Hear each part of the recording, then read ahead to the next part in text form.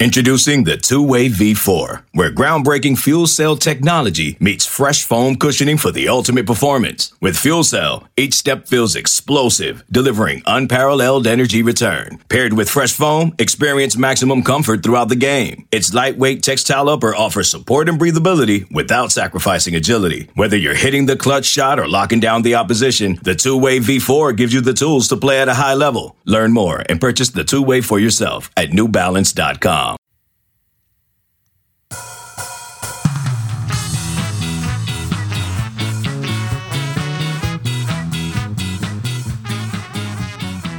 Welcome to On the Bench. I am your host, Brendan Sonnone, and I'm trying to pull Josh Newberg away from the Weeble right now because he is entrenched in stock information. While Let Chris us trade. Let us trade. Your thing can't be that you're the stock app that never crashes and then you crash. Anyways, we're not here for that today. Christopher's just shaking his head and smiling. What's so funny, Chris? Nothing. I love your guys' banter about the stock market. Thank as you. I'm diversified and calm over here. Speaking of calm, you know who's totally calm is the FSU fan base. They're not mad at all about the schedule that just came out. That's right. FSU's 2021 schedule is out. We knew the opponents, but now we know the dates, how it all falls out. As usual, Twitter, you guys will be surprised by this. It's polarizing. Some are very upset about the schedule fallout. Some are calm with it. That's where we're going to start off with this On the Bench podcast, but we have a lot to get to today. Hoops, recruiting tidbits, possible commitments on the way. But let's start off with schedule talk. That is the news of the day. Chris, where do you fall on it's a tough schedule, it's an easy schedule side of the aisle? You were going to have to play to 12 of them no matter what is where I fall on it. The way it sets up, the back half is more difficult than the front half, no doubt. But you're going to have to face the 12 anyways. Each Saturday is its own given thing. I know momentum is something you hope you can generate. You can get rolling. Truthfully, I think the schedule may set up best for generating some front-end momentum that maybe plays into the back end being difficult. Front-end momentum was my nickname back in college. So I'll lay the schedule out for those who are only listening and haven't been able to take their fingertips and look at the internet today. FSU opens on a Sunday, September 5th, hosting Notre Dame. No longer in the ACC Notre Dame. They were just a one-year rental. They used us. September 11th, we host Jacksonville State. Then they travel to Wake Forest on September 18th. They return home to host Louisville on the 25th, and they follow that up with another home game hosting Syracuse. That's family weekend, October 2nd. Bring the wife, bring the kids, bring Nana. October 9th, they head to North. Wait, not Nana? I thought Nana. Nana. Yeah, people use both. My boys call their grandmother Nana, but plenty of people call them Nana or even Nona, I've heard too. Josh, what do you call your grandmothers? I just called my grandmother Grandma. Grandma. Yeah, so did I. I called my grandfather Pa, and I called both my grandmother's grandmother. Okay. Grandma. You were like your grandmother? You say grandmother. It's so grandma. And then I take it back. Then I did, when I was really young, I had a great grandmother that we called Graham. Just Graham. So my boys call my parents Nana and Papa, and my wife's parents Grandma and Grandpa. So go figure. But it's funny. Like I never partook in all we have different names for extended family thing. And then as I deal with people who have kids and they have families, like Wayne, for example, Wayne McGahee, it's wild, some of the names. I mean, there's just so many nicknames that people use. I never knew that when I was a kid. I never did that as a kid. All right, back on topic. Sorry about that. But just real quick, it's shocking that Chris didn't deviate from just saying grandma and grandpa and that he wouldn't do anything outside the box. Just straightforward and very cut and dry. Makes sense. Mine was Mima. Mima was my grandma. Diversified and low risk. It's how I live my life. All right, so that's the first half of the schedule. That's the winnable part of the schedule, right? I think that's when, Chris, you talked about the momentum. That was it, a 5-game stretch there early on presents a chance for like legitimately 4 wins are on the table. Now, nothing's guaranteed after last season, but Josh, what are your thoughts on the chance for like legitimate momentum? Is that something that exists in your mind? With this schedule, absolutely. I mean, I'm having a hard time finding the serious gripe with this schedule. You open with Notre Dame, but you kind of knew that was going to happen anyway. And the rest of the schedule, you got some buys. You got UMass right before Clemson, and then you got NC State after. It's not like it's sandwiched with 2 big-time games. You have Miami on the 13th with Boston College, and then Florida. So I think with everything, taken into account, I don't think this is a very harsh schedule for Florida State. I think this is kind of gentle, to be honest with you. Notre Dame, new quarterback. That will be an interesting one. Obviously, they also have a lot of other guys moving on to the next level. Mm-hmm. Very talented roster. Certainly got a bunch returning. I think they'll obviously be favored in that game, but it's going to be a very different looking Notre Dame team. And first games can be weird for teams because, well, you're just not used to playing with one another. Who knows how it's going to work out? And that works both ways. Jacksonville State's obviously what it is. It's a bye game. You should win it. At Wake, who knows? We didn't see FSU Wake last year. That never came about because of COVID. Louisville is a program feels like it's trending in the wrong direction right now. We'll see if they can reverse course with that and figure it out. Syracuse, at that point, they're a month into the season. If Dino's not winning, Dino's going to be firmly on the hot seat and, on the verge of getting fired. Syracuse is probably a program in the league who needs to start the best of anybody simply because their head coach won't survive if they don't. To continue the schedule, after that, they roll into North Carolina on October 9th, the week after Syracuse. FSU obviously beat UNC at home last year. Big win for Mike Norvell, year one. UNC, decent amount of changes, losing several of those good receivers, but they have pretty good talent behind them.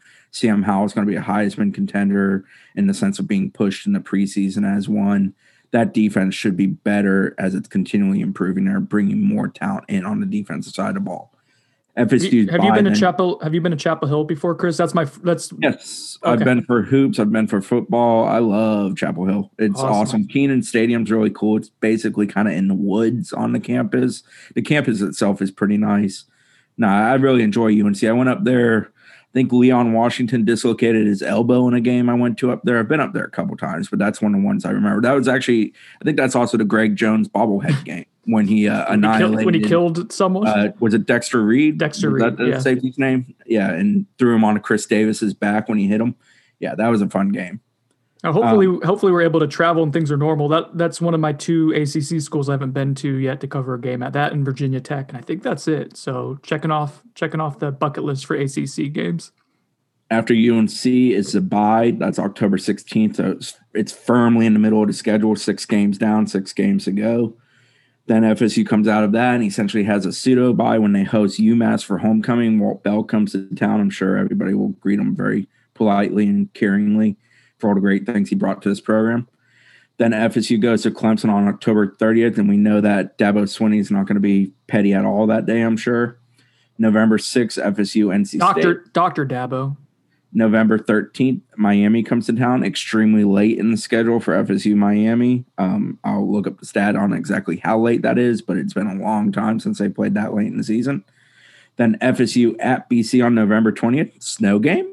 And then at Florida on November 27th, FSU doesn't host Florida last year. They don't reset that in any form or fashion. They just go sticking with the schedule.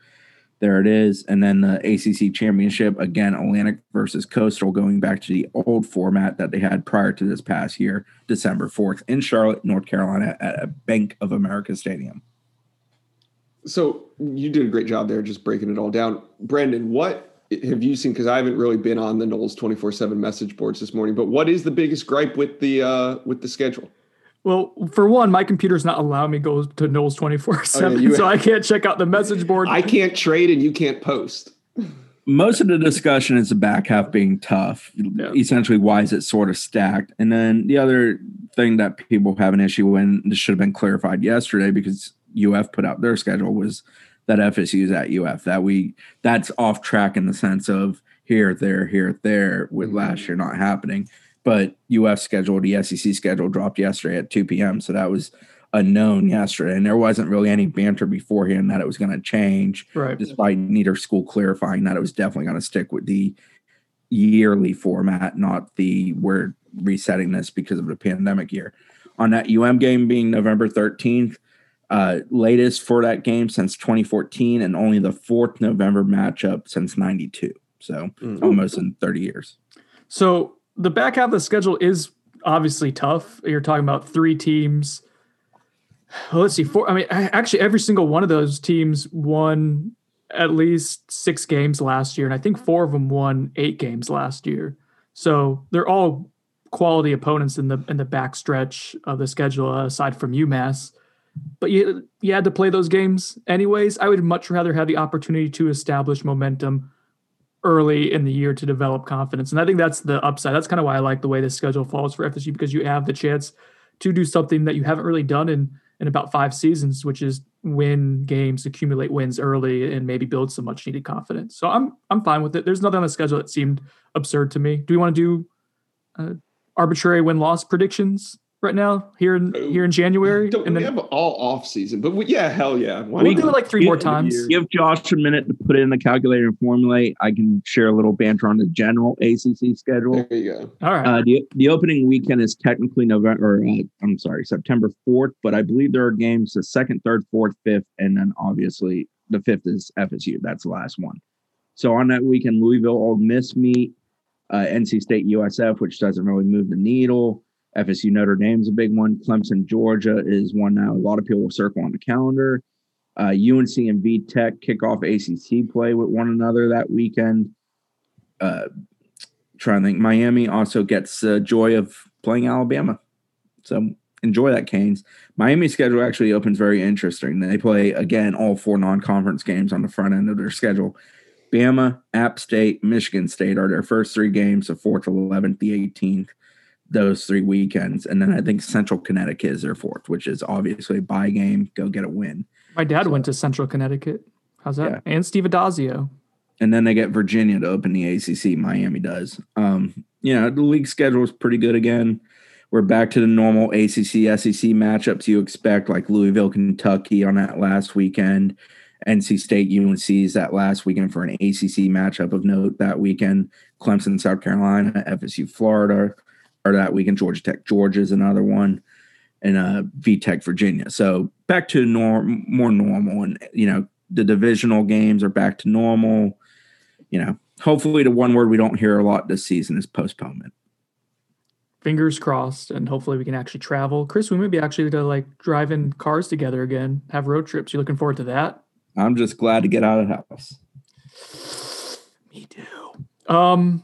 All right, records. Arbitrary win-loss records here in January. Not like the roster can change or anything like that between now and September. I'm going to go, fellas, with a optimistic 6-6. I think that's the goal this year. You get to 500, you show growth, you get 3+ wins from the year before. There's 3 very winnable games at home for FSU: UMass, Syracuse, Jacksonville State. You just got to find 3 more in there. And you can sell momentum and direction and positive growth on the recruiting trail. 6-6. I feel like 6-6 is the safe. I think 7-5 is attainable, especially if they start 4-1, which is basically lose to Notre Dame and then win Jacksonville State, Wake, Louisville, Syracuse. I think they beat someone like a BC, obviously UMass, that gets you to 6 pretty quick. Stealing one more of a, UNC or a Miami or NC State. Yeah, there's one you can steal there. So I think I'll go with 6-6. I think they can slightly exceed that. I don't expect them to fall far short of that. I think it's about showing more competitiveness in losses this year more than anything for this program. That they, outside of maybe that Clemson game, maybe Florida, seeing what they are at the end of the year, they need to compete with everybody they take the field with. I'm going with 7 wins. I think this is I'm feeling a little optimistic this morning. I'm going with 7 wins, but I don't feel like 6 wins. I mean, I know Brendan said you can sell momentum. I mean, you can try to sell momentum and hope and all that, but with where Florida State's been for the last several years, I mean, 6 wins is a step in the right direction. Don't get me wrong, but 6 wins is not going to put FSU where it needs to be recruiting wise. What will? Would 8? I don't know that 8 would. I think 8 shows you're going the right direction. I don't know that it really makes you more appealing. I think 8 you can actually sell it. Like Brendan's saying, you go out and you sell this, but are the kids going to buy it? I mean, 6 wins, you're still recruiting out of state 4 stars, in state 3 stars. You're still kind of at the same level. 8 wins, you are able to knock on some of the big time doors within the state of Florida and get some of the attention of local prospects, not just kids in Mississippi and Louisiana and on the outskirts. I think 8 wins does put you back in kind of in the position FSU wants to be. I think, 8 wins would be huge and would start opening up those doors to high-end 4-star and 5-star guys. Right. But I don't think that's realistic in the sense of like you can make this gigantic jump both from a win-loss perspective and a recruiting trail perspective in 1 year. I think what you look to do and accomplish this year realistically is with around 6 wins. And we're going to get into this with the recruiting class, but they could very well have a top 10 class for 2022 by the end of this weekend, very early on. But those kids are committing to this staff with, I think, like 6 wins would be like, okay, we're buying in, we're part of changing something. And so if you double your win total from the year, because they have a lot of commitments. Number one, they'll have like 5 or 6. That's not crazy. But I think every kid they have committed, and the ones we expect to join in, I think that's a quality class. I mean, I love the Kelly kid. I think he's a massive trender upper type, a kid that's gotten better every time he's taken the field. We all know Travis Hunter's a freaking stud, potentially a top player in the country type of guy. I don't think anybody in that class is someone that causes me pause and thinking this kid's not going to help this be a better team. And with that in mind, like those are all guys that are buying into understanding this is a process, right? And I think if you get to 6 wins, all those kids remain interested. Like six wins isn't going to scare those guys away. You may still have you're going to have a dogfight to keep Travis Hunter probably, even though he keeps showing really positive signs about being committed to Florida State. But I think I think if you can get around 500 and show that you're moving in the right direction, it puts you in position to do big things in a couple of years from now on the recruiting trail. I think that's the name of the game. I would prefer to be optimistic in late January, early February. I find it difficult to be so. I want to try to be more even balanced. FSU can't come out of the gate and have Notre Dame run for 3 bills down their throat and throw for whatever they want against them. They just can't afford to do that. Defensively, they have to show progress. They have to be better. Offensively, it's going to be a bit of a filling out period, I believe, because there's a lot of new pieces. I mean, we could talk about wide receivers right now, and it's like, who the hell do we expect to actually catch the ball and do something? You're obviously breaking in a new quarterback who a lot of people think is a very talented kid and a guy that's going to raise the ceiling at that position in Mackenzie Milton. And the O-line we think will take a step forward, but it's not like we're dealing with an O-line that's going to just go dominate opponents at this point. So I find it difficult to just project that I expect them to be drastically better. But I think the key for FSU is go out there, be competitive with Notre Dame, make it a game, then win the games you definitely should win because on paper you should win them, especially a type like Jacksonville State. Obviously, you need to easily win that game, build off of that game, and use it as a preseason type game that prepares you for future opponents and build momentum by showing you're a better team, better program, and get better week to week. They can't afford the Notre Dames and Miamis of last year where it was just, take it. And you can't do that. Like that, you can win 4 or 5 games, and then if you have a game like that, it's going to be a tough sell because really how far have you come will be the question. All right, before we move on to our next topic, I do real quick want to throw out a tidbit that we got from Brandon Moore, Bam Moore, the UCF cornerback transfer, the other day when he was talking to us. He said, fellas, quote unquote, 100%. His knee is 100% right now. Good to hear. Yeah, I mean, I'm not big in the percentage games. So we like to use that in the headline because it's fun. I don't know the difference between 95% and 99% or 100% is other than 4 or 5% points. But him saying that he feels good and that he could have played last year late in the season, I think that's the takeaway. People were worried about the knee when FSU took him. Him telling you I'm here and good to go for the spring, that's substantial news because he's going to push to start. Yeah, he's been adamant he could have played last year and that he made this decision not to do so. So basically, I think it's coming out now that Josh Heupel has left for Tennessee. A lot of guys on that UCF roster that were under the Scott Frost class, even though they won a bunch of games with Josh Heupel after Scott Frost left, didn't really love him as a coach. So great. It was a great day for UCF. It was a great day for UCF. This isn't the UCF podcast. This isn't the Stock podcast. This is FSU podcast. Who would you hire? Who would I hire? I would take He's not asking what did you. UCF get? An $8 million buyout? Wait, why? John, what made you think that he would ask you who you would hire as the UCF coach and not me? The UCF because you don't want to talk about it, and I do. Okay. I wish we had video of Snone's face when you were answering that. He's like, "What? Why is this guy talking?" What was it? Was it an $8 million buyout? I think combined between Heupel and the AD, Danny White, it's about that range. I would get that in 20s, put it in bags, and drop it on Tony Elliott's desk. And McDonald's bags. Until he told me no. Yeah, Tony Elliott's my man. That's who I want. The war on I-4 between Jeff Scott and Tony Elliott. But Dabo has had a way of getting his players to turn down millions and millions of dollars to stay another year. So would Tony Elliott do the same? I'm not gonna go down the road that. And then you end up with Randy Shannon. Randy Shannon for a year while Scott Frost fails out at Nebraska, and then you get the gang back together. Yeah, that always works. We'll take him for a year as our head coach. That always pans out. All right, let's talk about. You know what? Let's talk about FSU hoops. I want to give Chris his platform here because those guys just keep rolling out double-digit wins. They are gelling. They are climbing, apexing at the right time. Another day, another win. This time, Chris, over the U. Yeah, FSU won 81-59 over Miami last night. That was a very short-handed Miami team. They had 3 guys go 35 or more minutes in that one.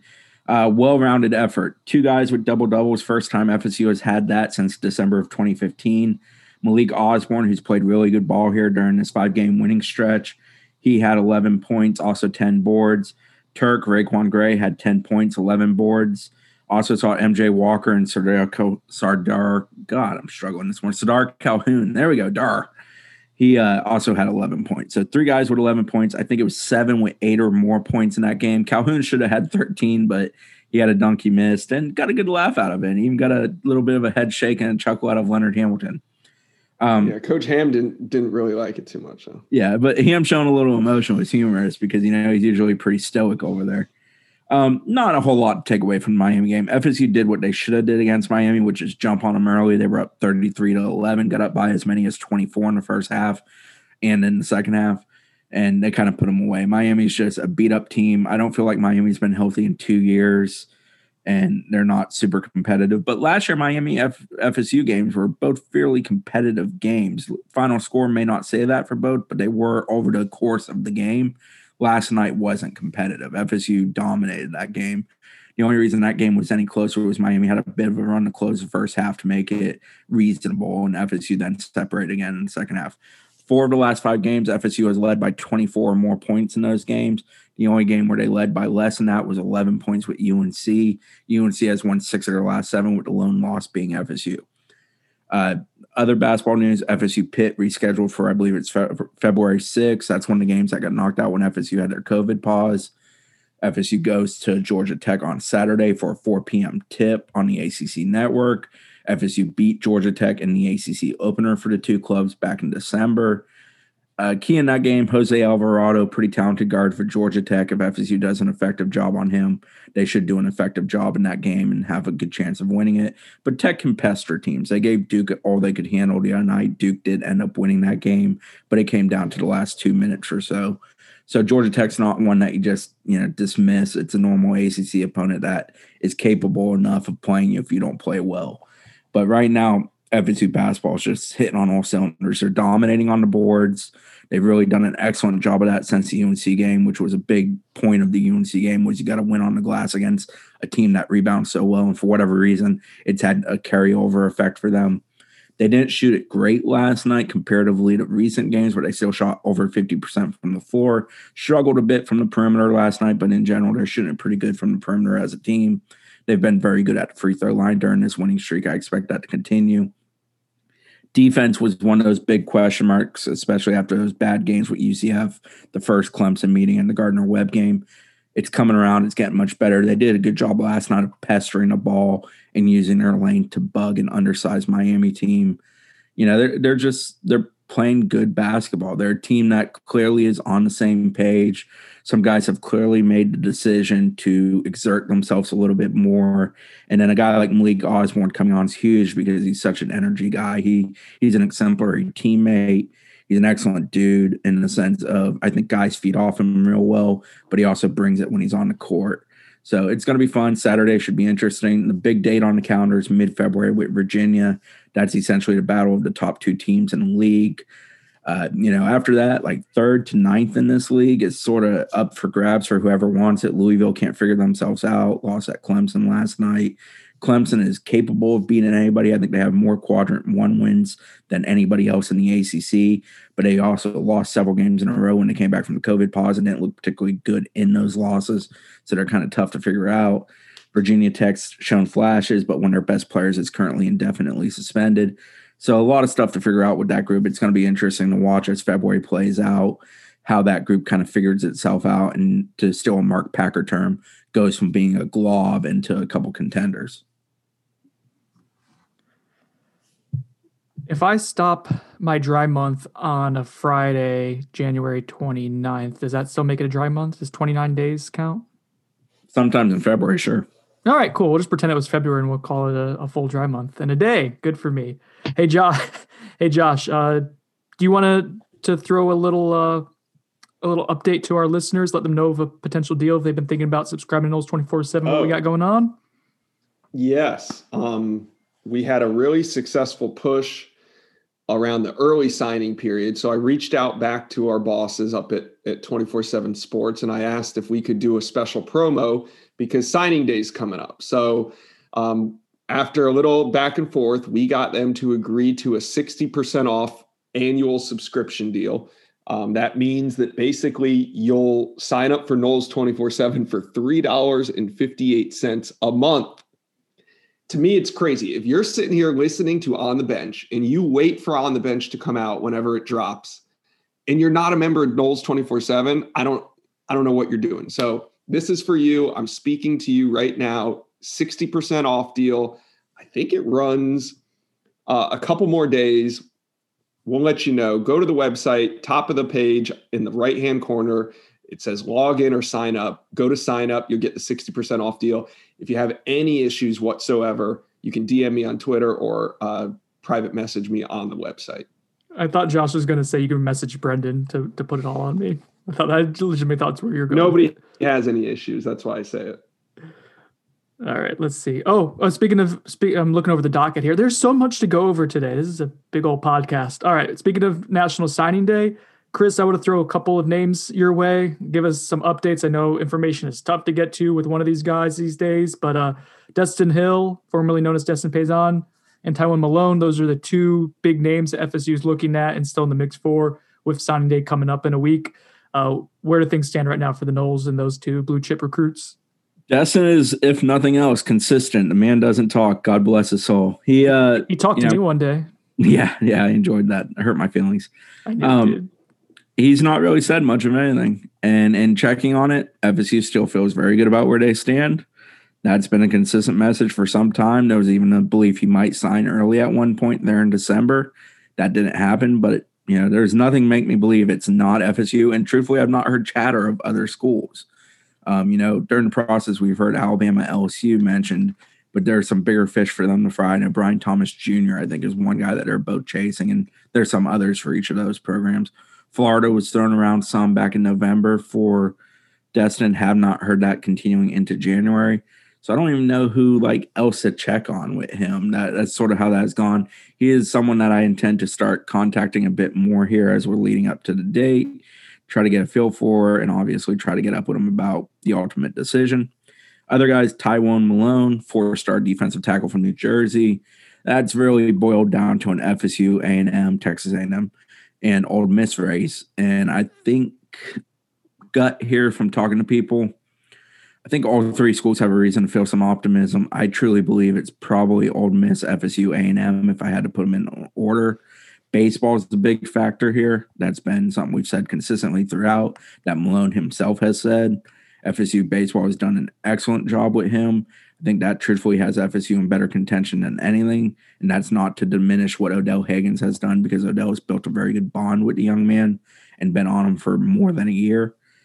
But there's something about Ole Miss. I think it's the fact that they have a couple current football guys, Jerrion Ealy, John Rice Plumlee, both currently on their baseball squad. Their baseball squad preseason is top 5 in some polls. I think D1 Baseball had them number 4, if I recall correctly, or maybe it was Baseball America is one of those two main ones. They just seem to be, the one that's been kind of consistently at the very top. He had visited Ole Miss before the shutdown. He got to all three of the schools that we mentioned here in recent weeks. He's now kind of calming down, talking with the family, trying to figure it out. I've contacted some people about that recruitment, talked to them, and that's why I got the feeling that all three still are contenders. All three still believe they have a legitimate chance. I've talked a little bit with the Malone camp. I don't think a decision's been made. I think he's going to sit down with his parents and do so. It wouldn't shock me if he doesn't make a decision before early next week, with the announcement coming potentially on Wednesday. I expect it to come on Wednesday as of right now. I do hope to speak with Tywone himself in the coming days and get a bit of feel for exactly where his head is. But he in talking to him at length about the FSU visit and then subsequent interviews he did with others within the network that I talked to them about the visits to A&M and then Ole Miss, he was taking everything in. People wanted to be in a rush to say he's going here or there. He was taking things in. He was making judgments. He was comparing the three, no doubt. So I think there's some pros and cons that have to be written out by him, and then he'll go about that and figure it out. If I was putting in a crystal ball right now, I would put in for Ole Miss, but I would have a low confidence on it. Good stuff, Chris. Let's take a quick commercial break. On the other side, we have two pretty big updates for the 2022 class and recruiting that's coming together for FSU right now. So stick with us. We're saving the best for last, and we'll be back in a minute. This episode is brought to you by Progressive Insurance. Whether you love true crime or comedy, celebrity interviews or news, you call the shots on what's in your podcast queue. And guess what? Now you can call them on your auto insurance too with the Name Your Price tool from Progressive. It works just the way it sounds. You tell Progressive how much you want to pay for car insurance, and they'll show you coverage options that fit your budget. Get your quote today at Progressive.com to join the over 28 million drivers who trust Progressive. Progressive Casualty Insurance Company and Affiliates. Price and coverage match limited by state law. Okay, picture this. It's Friday afternoon when a thought hits you. I can spend another weekend doing the same old whatever, or I can hop into my all-new Hyundai Santa Fe and hit the road. With available H-Track all-wheel drive and 3-row seating, my whole family can head deep into the wild. Conquer the weekend in the all-new Hyundai Santa Fe. Visit HyundaiUSA.com or call 562-314-4603 for more details. Hyundai, there's joy in every journey. All right, welcome back to On the Bench. We are finishing up here with two pretty big items here for the 2022 recruiting class. Which one should we start with, fellas? We're recording this here on Thursday morning. Let's start with some information on Aaron Hester. He's had a couple of crystal balls roll in for him recently, some high confidence ratings in favor of Florida State. He's a pretty talented edge defender from the Jacksonville area. Chris, I'll throw this to you and let you let's start off the Aaron Hester talk. He's listed as a weak side defensive end with us. I definitely think that's where he ends up. He's an edge rusher type. He had around 8 to 10 sacks this past year. 6'3", 221. He's a legacy with Florida State. He's gone a bit back and forth on whether or not he's going to do it today. Today is his, I believe, 17th birthday. That's why he was going to probably do it. As of last evening, the plan was to do it. It's been a little wishy-washy since then. We'll see. I'm expecting it this evening if he follows through. Even if he doesn't follow through, I still think in the near future it would still be FSU. I think since he's been offered by FSU, it's been FSU, truthfully. Miami, some others are contenders, but he likes FSU a lot. He's gotten a lot of interest from them. It's a position of need. He's a talented kid. He's currently ranked 397 overall in the composite, 25th weak side defensive end in the composite. He's a little bit higher with 247. He's the 18th ranked weak side defensive end, still outside the top 247 with us. I think he's a 200-ish player, that 200 to 250 range, probably sneaking into the top 247. Talented kid. I'd take him all day. I think him with Kelly is a real good start for defensive end class. And then, the biggest fish is Marvin Jones Jr. at that position. Chris, I was looking at him a little bit earlier this morning when we were on the phone. I was going to say like between an 88 and a 90 is where I would have him. I think that's where we have his composite grade as 24/7 is 88. So I think 90 would probably get him in that 200-ish range. So I think we're similar in how we evaluate him. Is he a fox to you? Can we say fox? Well, what does a fox say? The fox is a position that sometimes you have to write specific features about to explain what they do, which is always fun. Have you ever had to do that, Simone? Like 3 times. No, I think he has a lot of versatility. I think he's a kid who can be an edge setter because I think he's going to continue to fill out on what's already a pretty thick frame. But he's a capable enough pass rusher, too, that the versatility is there for him to be effective, kind of playing downhill, but also a little bit to the flat, but also holding the spot if necessary.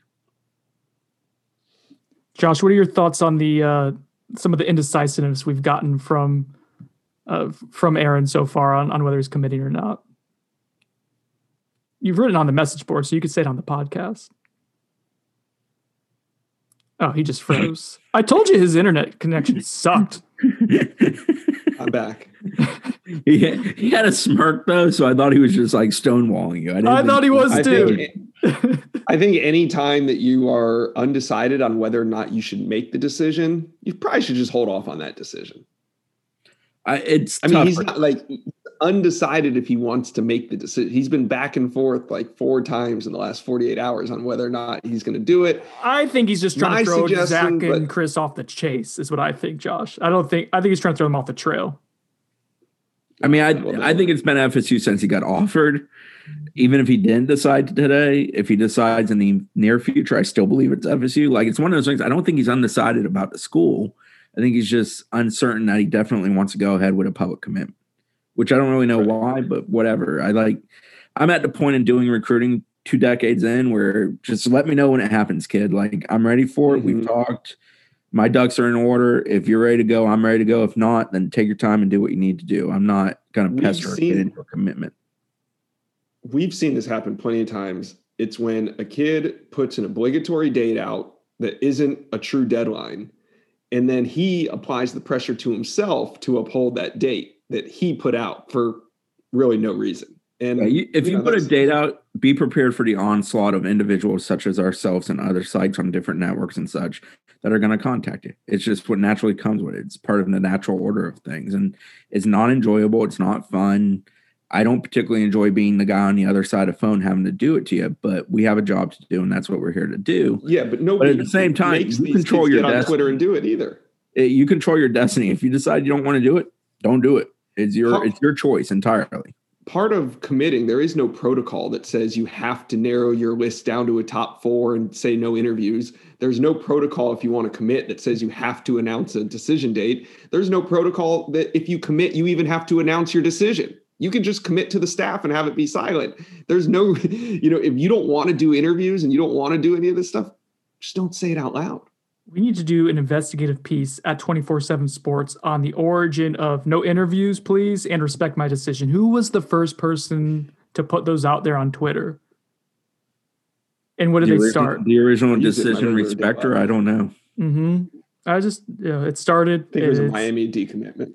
I find saying respect my decision on Twitter to be humorous, since absolutely nothing on Twitter is ever respected. It's a great place for nuance and engaging back and forth conversation and real legitimate news, Chris. I don't know what you're talking about.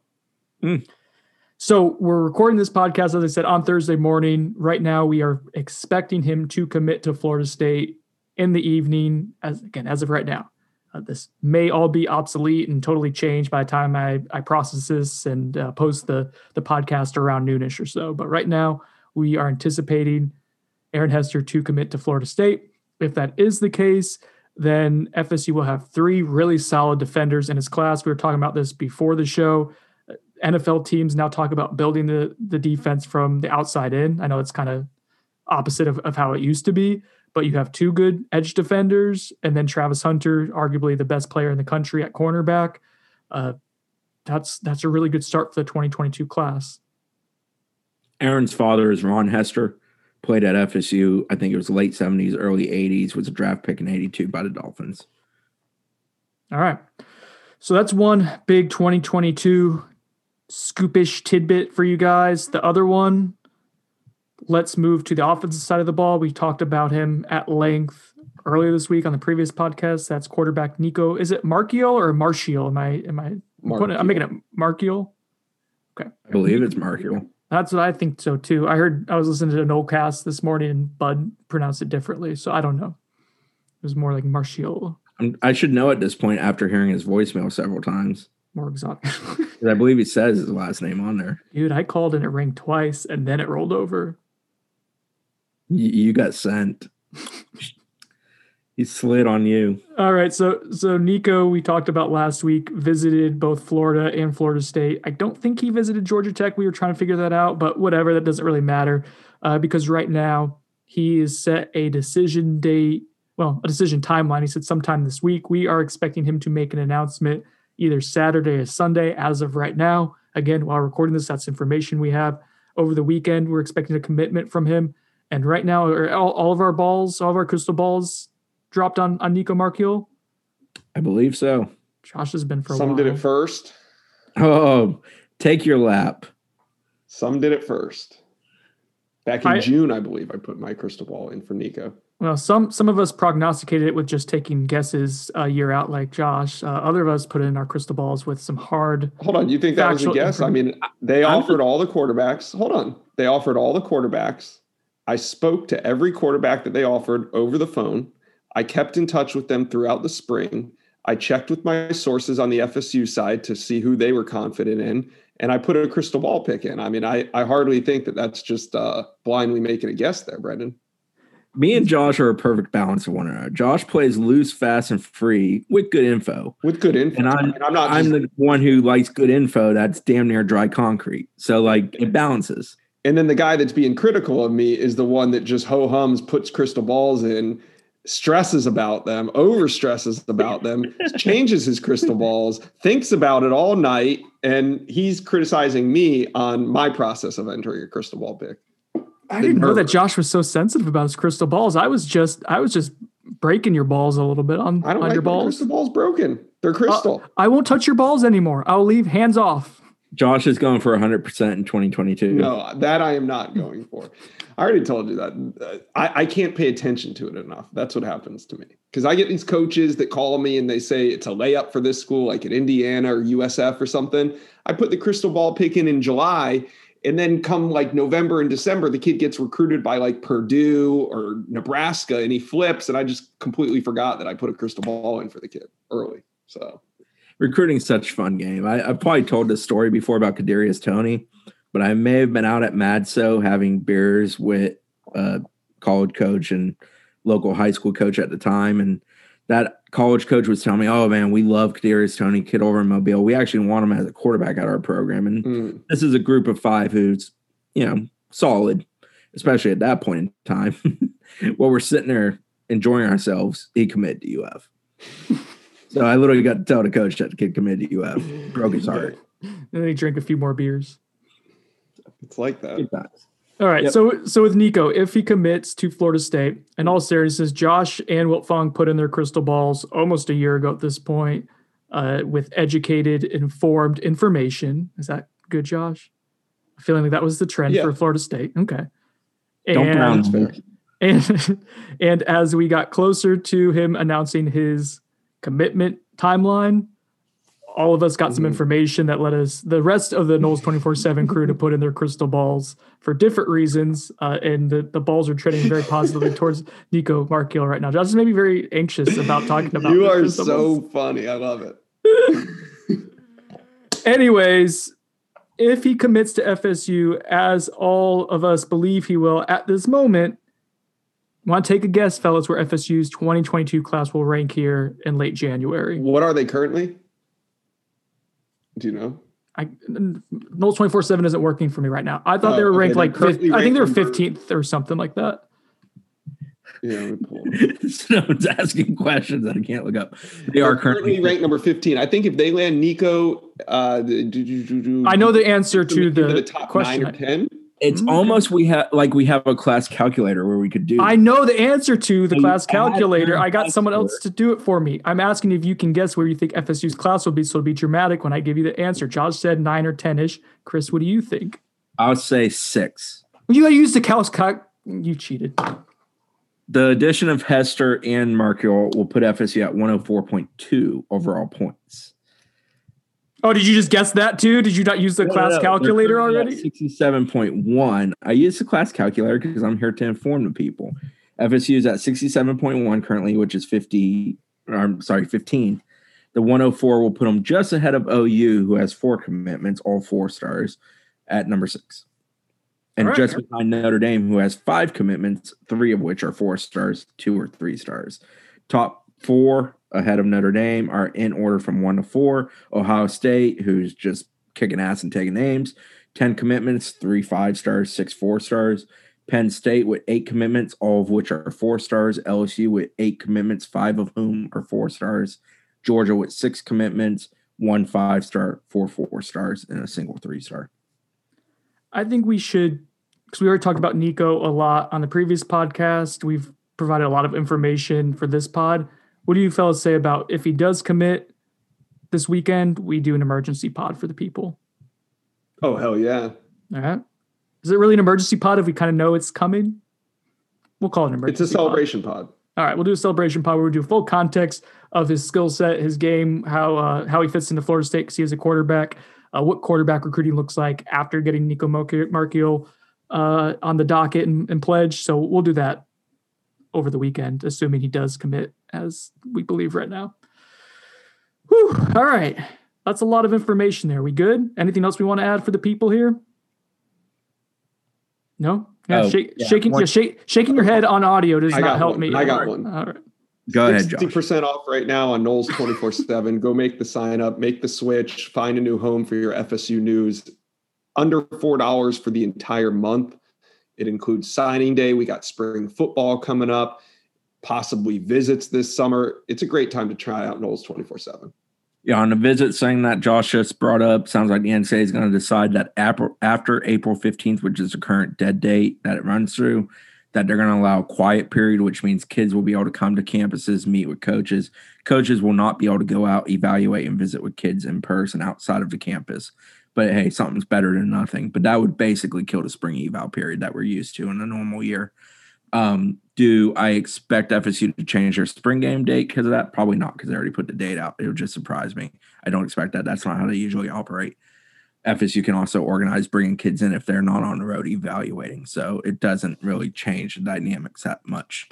The only other thing I'll mention, baseball officially starts preseason practice as an entire team unit on Friday, which marks 3 weeks before the opener against UNF on February 19th. I'll be doing baseball coverage. We'll have plenty of it. Hoping to possibly get meat on the bench here in the coming weeks. Don't put that pressure on me to get that. I said possibly. I have to speak to Meat and make sure he's good with it, but that's my hope. Coach Martin Jr. is usually pretty open to doing some stuff if it works into the schedule. And if we don't get him on here, I'll definitely do something Q&A wise with him leading up to the season. I had someone slide in my DMs the other day asking for you to do a Q&A with either Stan Jones or Coach CY or doing a little busy. CY's been sidelined for like 4 games now, 5 games. I think there's a COVID related issue for him within the household, which has kept him away just to make sure keeping the team safe, because it shuts teams down for 2 to 3 weeks, really, if it becomes an issue within the program. So he's been not with the team. I don't believe he was with him last night. Truthfully, I did not look that closely to see if he was with him last night, but he had not been with him for a couple games preceding that. From what I understand, he's doing fine. It's just a matter of allowing it to play out and not cause an issue among protocols. But I'm always down if they have time. CY, Stan, even Steve. I don't know Steve that well. He's fairly recent here on this staff here, but CY and Stan are awesome, as is Leonard. Any of the 3 would be an enjoyable podcast to sit down and talk. Chris, I don't know why you just don't take the time to do a basketball-specific podcast. You see this, Josh, how much he just wants to talk about hoops? He just got 2 minutes in on a simple question about whether we're going to interview someone or not. I'm here anytime. Anytime Chris wants to just flip the mic on, I'll record it, I'll edit it, I'll post it. He clearly wants to. Deep down, it's his biggest desire, burning desire, is to host a basketball-specific podcast, and he just won't let himself be happy, Josh. It's tragic. March is a long month, boys. All right. Josh, can you trade? You good? You got a purgatory? I'm good. All right. Well, let's go get back to business. Go make money. Go throw all your money in AMC. Seems like a good idea.